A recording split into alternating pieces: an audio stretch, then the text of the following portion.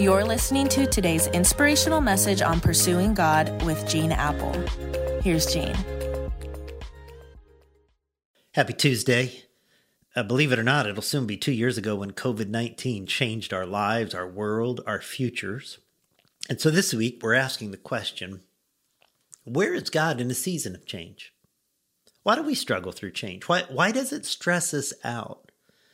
Well, one of the things that makes it so hard for us to accept change is we glamorize the past. We have a tendency to remember the good old days, the pre-COVID days, let's say in our count, as far better than they really were.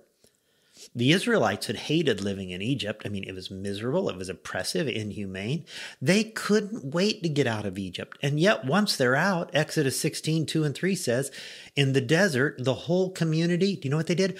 Grumbled against Moses and Aaron.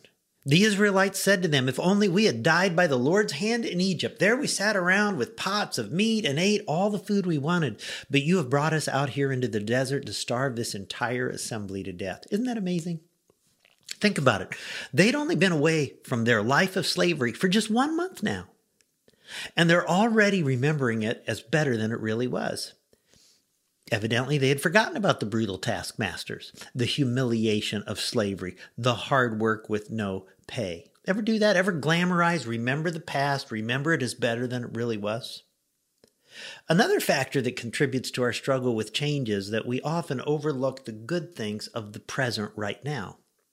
The Israelites complained to God about their food in the desert.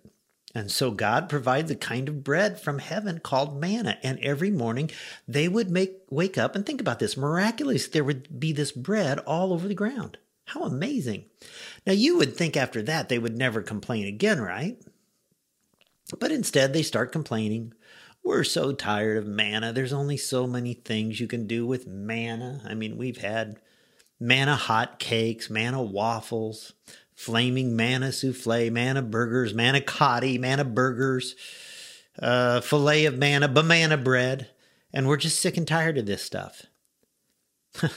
Sometimes we overlook the good things we have in the present, don't we? We say, yeah, this is pretty good, but if I had that, then I would be happy. If I had that house, that job, that car, that wife or husband, those kids, then I'd never complain again. Now, there's one other reason that many of us dislike change, and that is, deep down, we fear the future. We naturally fear the unknown, don't we? Moses sends 12 spies on a reconnaissance mission to check out the promised land. 2 of the spies, Joshua and Caleb, say, we can do this. We can take possession of this land flowing with milk and honey. But the other 10 respond, there's no way we can do this. They're giants and will crush us like grasshoppers. And so the people were paralyzed by fear of the future, and their fear spread like a contagious virus through nearly all 2 million Israelites. And do you remember how God responded? He turned them back around from the promised land, sent them back out into the wilderness, and he made them wander around for almost 40 more years. Listen to me. You just can't enjoy change. You will be a resistor of change. Change will stress you out when you glamorize the past, when you overlook the good things in the present, and when you live with fear of the future. But there's a better way that we tend to forget.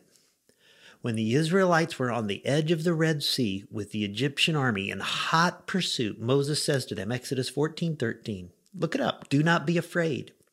Stand firm. And you will see the deliverance the Lord will bring you today. And that's my prayer for you today. Do not be afraid.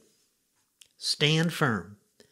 And I fully believe you will see the deliverance the Lord will bring you today and each day as you depend on him and live by faith. Well, God, it's true.